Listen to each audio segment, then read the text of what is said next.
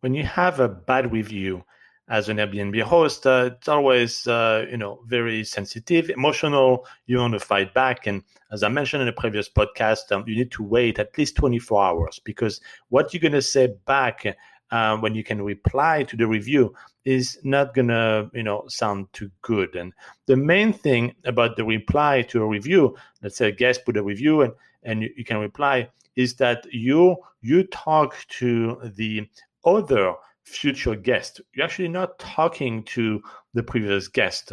At that point, what was done is done. There's no point to try to say, well, you lied about this.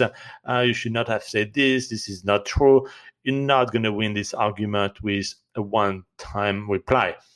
Now, you need to know that when you have a bad review, and when I say bad review, it's not necessarily whether it's 1 star or 4 star. Bad review is when there is text, meaning in the guest review that there was something that is damaging for your property, for you as a host.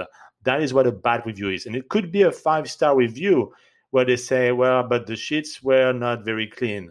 It's 5-star, but the check-in instructions were so messy, it took a very long time for us to find a way. So there's many ways that a guest can be damaging.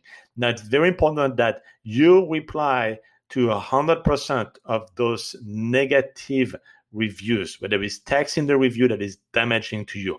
You reply in Airbnb. You can see in the performance section on the review that the guest wrote that you can reply to those reviews. Now, be careful because that window is not forever. You're not going to have a year to reply to the guest. So try to do it within a week of the guest posting the review.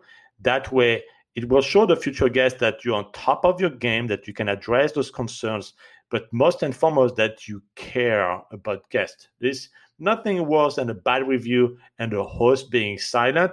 That's suspicious, right? Put yourself in the shoes of the future guest. You would be concerned as well. So make sure you address it. You're always polite and have 100% of those negative reviews addressed.